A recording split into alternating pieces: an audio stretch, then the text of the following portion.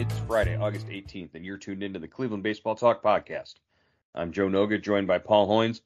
Hoynesy, the Guardians and Tigers had the first game of their four-game weekend series wiped out by rain. That means doubleheader day today, 4 o'clock. The Guardians will take on the Tigers in a traditional doubleheader, back-to-back games. Gavin Williams will start game 1 for Cleveland against Tarik Skubal, and Xzavion Curry will start game 2 against Matt Manning. The Tigers haven't made that official yet, but Matt Manning will be called up to start game 2. So a bit of a break, a bit of a day off, and a chance to sort of reset things. And some moves are being made too. It's not just the day off would be in the headline news there. The Guardians called up Zach Collins and DFA Daniel Norris. Also brought up Tim Herrin and put Cam Gallagher on the concussion protocol list. Yeah, we knew Cam was probably headed for the that 7-day concussion protocol list after he took the foul tip off the mask Wednesday night in Cincinnati. Collins, it's going to be interesting to watch him, Joe. I mean, he's mostly DH'd. He's had a big year offensively down at Columbus, kind of cooled off in the second half, but he's mostly DH, only caught, 33 games or so. So we'll see if he gets a shot here. I mean, I would think, I don't know if he'd catch the second game of a doubleheader or not. What do you think? I think you pretty much have to. You're not going to wear Bo Naylor out like that. I got to imagine he's going to catch game 2. And you're right, he hasn't really caught. Tito said he's caught bullpens lately. He's not exactly a guy who's known for his defensive prowess. That's pretty much one of the only things holding him back as a guy who could be an effective major league backup, is that he's not really good with the glove. But during the first 2 months of the season in Columbus, he was tearing it up. He was hitting over 320 and an outstanding OPS of over 900. But since the end of May, he's really sort of fallen off. I think he's batting like 219 since the end of May. His numbers were really good. It looked like when Mike Zunino was struggling up here at the major league level, and everybody was saying, oh well, why don't they call up Zach Collins? There's they know and they see the everyday guys there around him know what the real deal is. So Collins is here. Tito said it was very interesting what Tito said about Brian Lavastida, who had just been promoted to AAA within the last couple of weeks because Sandy Leon, the other veteran catcher that they had down there, also went on the injured list. But Brian Lavastida looked like he had finally started to figure some things out at the plate and was on a good path and trending. And Tito made it seem like, well, if this is only going to be a 7 or so day, stint here for Collins, they really didn't want to, upset the apple cart was the phrase that Tito used by promoting Lavastida only to have to send him back down when Cam Gallagher's ready to come off the concussion list. So Lavastida gets a chance to sort of continue his progression at AAA. And Zach Collins is here as the backup for now. Yeah, good for Lavastida. That's he made the club out of spring training 2 years ago. He always had the reputation of swinging the bat. Kind of took a backward step last year, but I'm glad to see. Hopefully, he can swing his way back into a big league job here, because they certainly need a guy that can swing the bat, Joe, behind Bo Naylor. So that's encouraging for him. And Collins was a former number 1 pick of the White Sox, so he's got some talent, and we're finally going to see it here.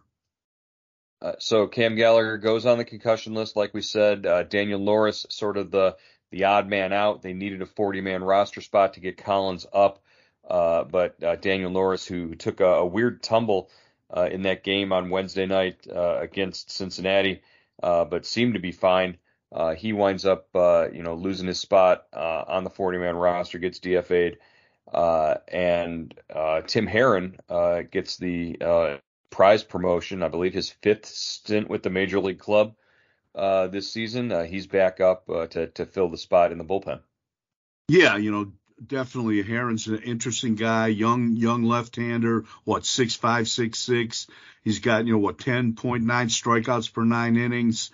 He just has a little trouble with the strike zone and just throwing strikes. But I think he's a work in progress, and they like him, so he gets another chance here, and hopefully he kind of carves out a niche for himself and is able to ride this train until the end of the season.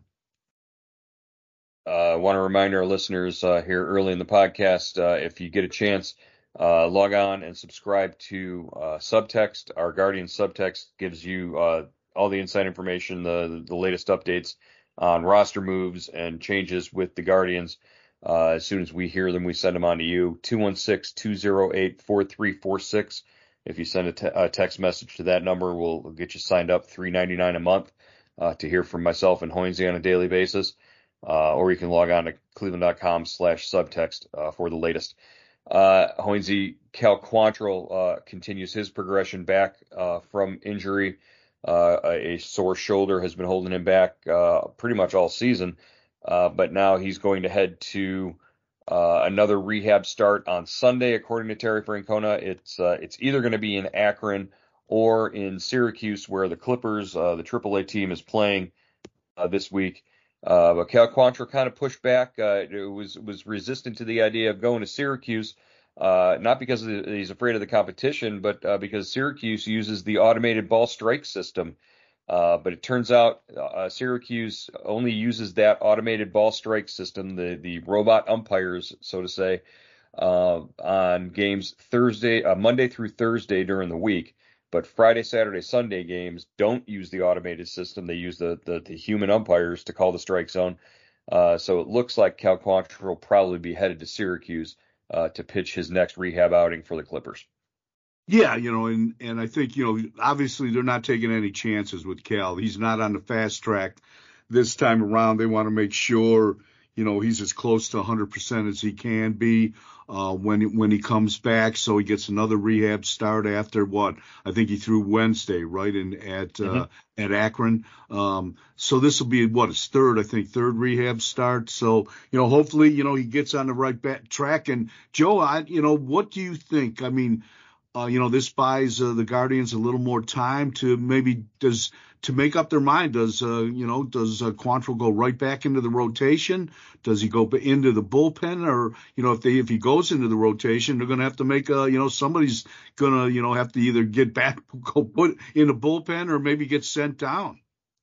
Right, yeah, and they had talked about how they like the idea of stretching Xzavion Curry out a little more, and he's getting out to 75, 80 pitches now. So, and he's been effective. He hasn't certainly done anything to lose his chance to continue to progress.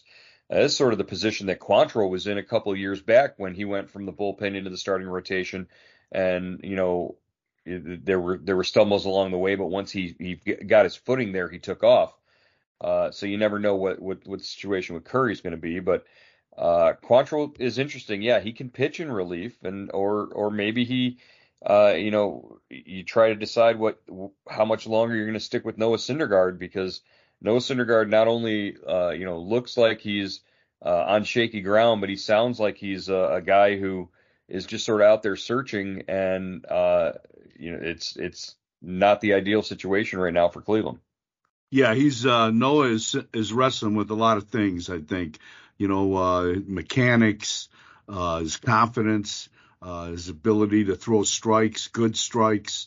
We talked to him after his game Wednesday in Cincinnati, and he goes, he had the quote, maybe the quote of the year, when he said, it's hard to control everything in your life when the game you love, baseball, you just don't feel, confident in it. And, so, this is a guy that's trying to remake himself, and, he's kind of, I don't know if he's stuck in the process or he's kind of, working his way through the process right now.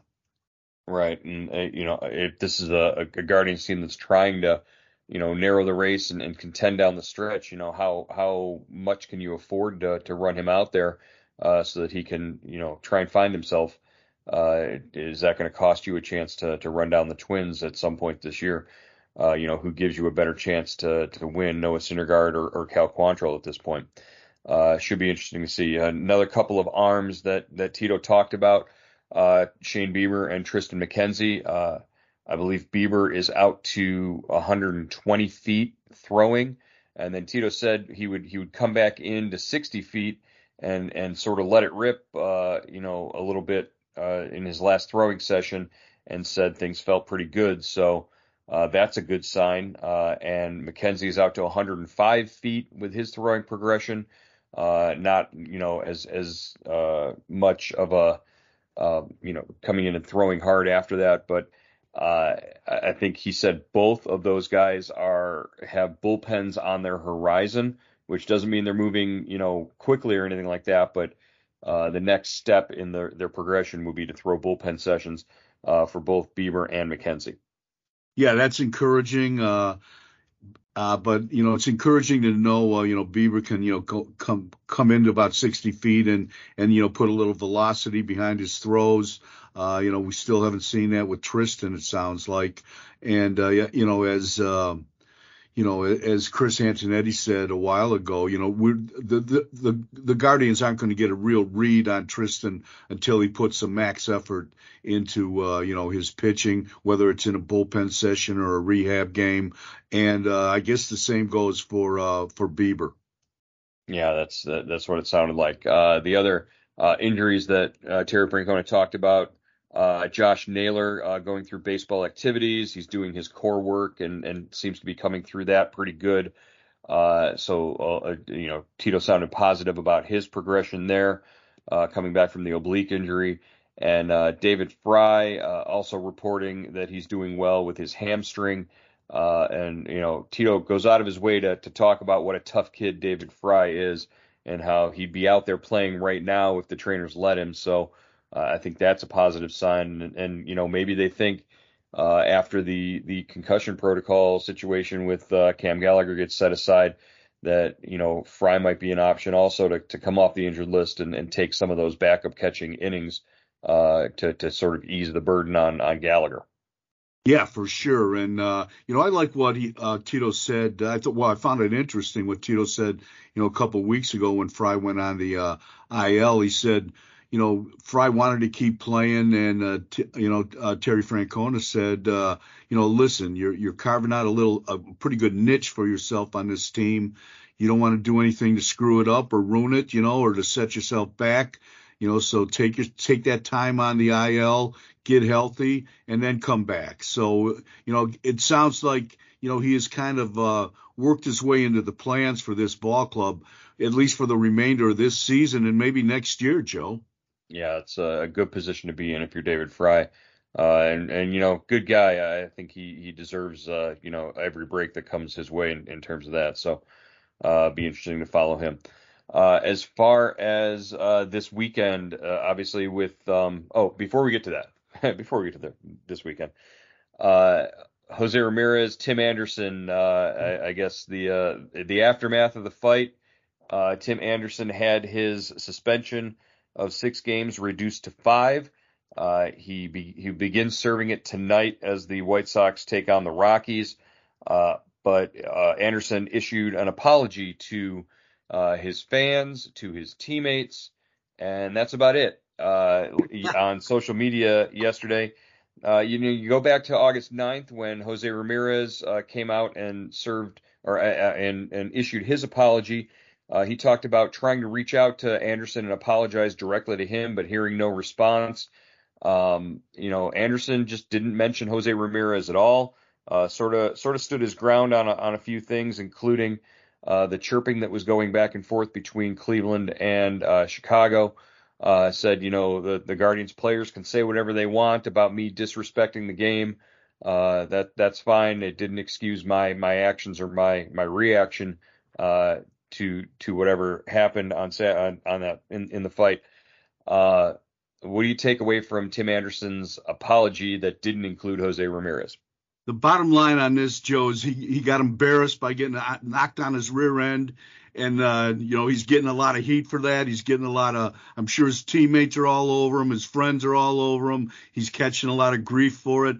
And, that's why he's not even man enough to apologize to Jose. I mean, Jose reached out, extended an olive branch, and this guy won't give it back. So that tells you a lot about Tim Anderson. Yeah, I mean, the guy's, pardon the pun, but the guy's a punchline. I mean, he's a joke right now, and he's a joke in the league, and he's a joke among players. And this goes back to he's been this way since 2-3 years ago. He comes out and makes the statement that says, I'm the next Jackie Robinson, and that sort of didn't sit well with a lot of people. And I think he's been looked at as sort of a clown in major league circles for a while. And now you're seeing that you don't have a lot of friends standing behind you when you're in the wrong in a situation like this, and you just sort of dig in your heels. It'll be interesting to see Tim Anderson versus the Guardians for the next several years, because Chicago, even if they wanted to unload him, I'm sure there wouldn't be too many takers based on what he's making and just what kind of a clubhouse presence he could be for your franchise. So that's Tim Anderson. I like this guy, man. I liked him as a player. I thought he was really talented a couple years ago. He can run. He's a great leadoff hitter. He had pop. But something has happened to him the last 2 years. He just hasn't looked like the same guy to me. Last year he had trouble picking up a ground ball. This year, he has one home run. I mean, I don't know, Joe. I mean, I hope he gets his career turned around. But if you can't dust yourself off and apologize and shake hands with the guy that knocked you on your rear end, something's wrong. Yeah, and that was sort of he talked in his apology about how frustrating this season has been for him and for his teammates. Maybe just the way things are set up there in Chicago, maybe he does need a fresh start somewhere else, because the environment in Chicago, from all the things that we've read since that fight happened, it doesn't sound like it's conducive to producing winning players and getting the best results out of your guys. It's a hostile environment right now in that clubhouse. I think, and it has been for a few years. All right, this weekend coming up, in addition to the Manny Ramirez Hall of Fame induction, there will be one more Cleveland baseball legend going into the Guardians Hall of Fame posthumously. That's Dale Mitchell, a member of the 1948 World Series team, and also the 1954 team that went to the World Series, won 111 games.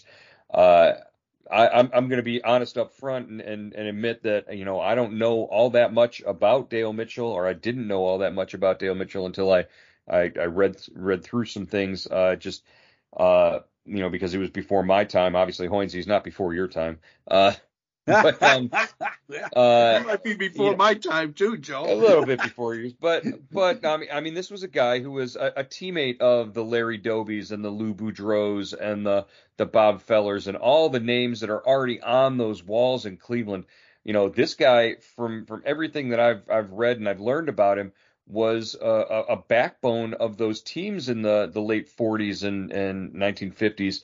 And he was the guy that sort of, was on base and put the ball in play. He wasn't the big power hitter, but came from Oklahoma and, was scouted by the Indians out of high school, went to Oklahoma University, set the record there for batting average in a career. I think he hit .507 when he was a senior for the Oklahoma Sooners. It's pretty good. Then he went and played in the minors a little bit, played in served in the war and came back. By 1946, he was a rookie on a team that was 2 years later playing in the World Series. Yeah, Joe, and that when he got called up in 46, he played 11 games and hit .432 in 11 games, and in his career in Cleveland was a .312 lifetime hitter for the Indians.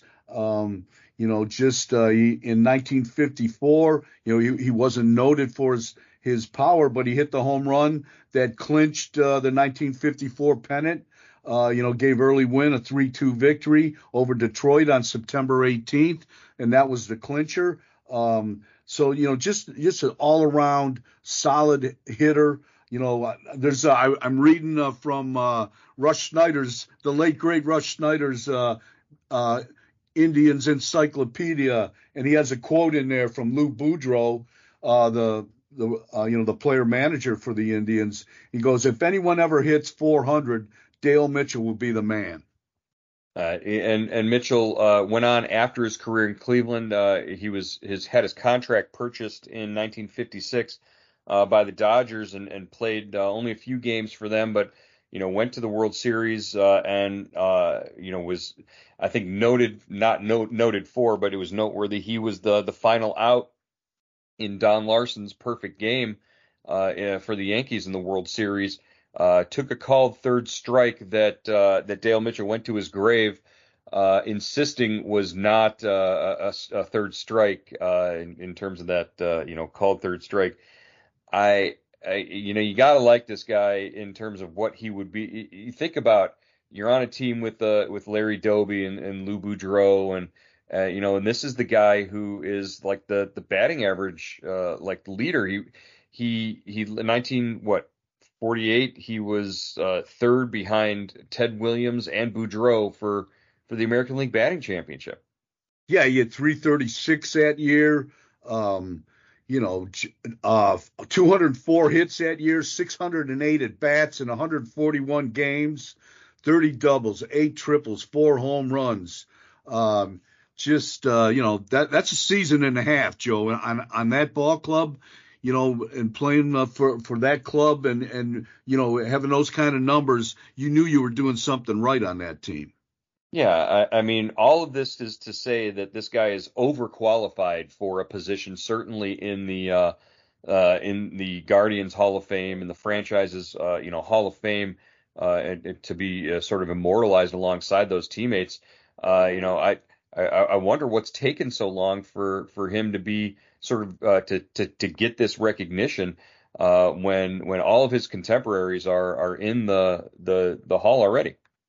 Yeah, well, it used to be, Joe, that they would ask the writers and broadcasters, this is the Indians and the Guardians, to make nominations, and then they would put, the club would decide, meet with some historians or, some SABR guys, and, they would make their choices. It wasn't like the media was casting votes, but we were asked to nominate guys. And they stopped that process about 5-6 years ago, and now the club, I guess, does it by itself.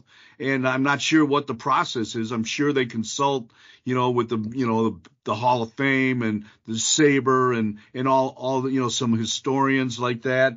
But I'm glad to see him reach back into the history of Cleveland, because it has such a rich history of baseball, and there's such great players that really haven't been recognized. So that, they reach back into the history with Dale Mitchell and, and come back with a contemporary player like Manny Ramirez. So it's a good blend.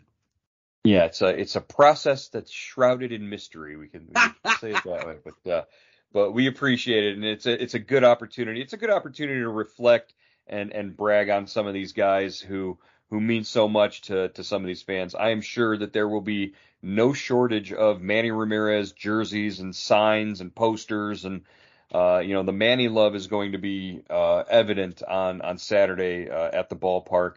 But don't skip on Dale Mitchell. This is a guy who, there's a World Series championship banner hanging in that ballpark, and he's a big reason why that's there. So give Dale Mitchell his flowers at some point on Saturday, as well as Manny Ramirez. Don't forget about that. Hoynesy, we got to get to the ballpark coming up. Doubleheader today, long day. Looking forward to Gavin Williams and his next chance to get on the mound, see what he can do against the Tigers lineup. Looking forward to that, and we'll get back with you on Monday to wrap up the weekend against the Tigers here on the Cleveland Baseball Talk podcast. We'll check in with you then. All right, Joe.